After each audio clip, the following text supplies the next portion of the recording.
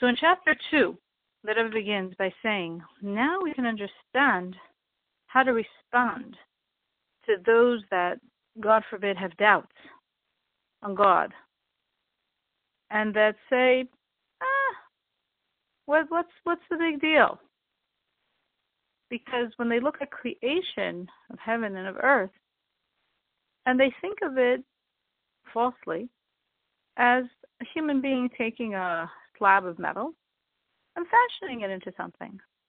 And you fashion it, and you walk away. You know, the vessel can be in someone else's house, and it still exists. So in their head, God created the world. He's still involved. He's involved in every detail. He's part and parcel of every minute aspect of creation. Why do you say that about God? Because he has to be. Because creation is not like taking a pre-existing fabric and fashioning it in a different form.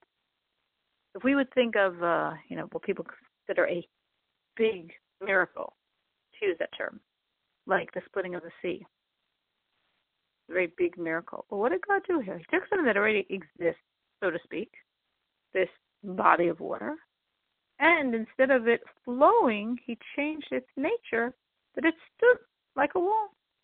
And of course, if for 1 second God had stopped this change of its nature, it would go back to its original nature and flow. But actually, it's not only that God every second had to change its nature. God every second is keeping this river existent. God every second is keeping all of creation existent. Because all of creation is far more, should not be, than the Yam Suf. Then the sea shouldn't stand like a wall. Physicality should not be. This world should not be. How does it exist? It's a complete oxymoron to God's all-pervasive reality.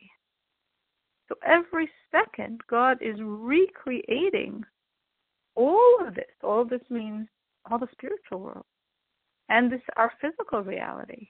And if for 1 second he stopped, it will revert to what it should be.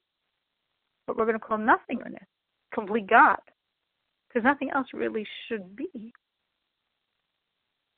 And this existence that shouldn't be and is, by the constant push of God keeping it existent, we see in the verse says, and you give life to all, which we're told, don't say give life, but give existence. You give existence to all. How do you give existence to all?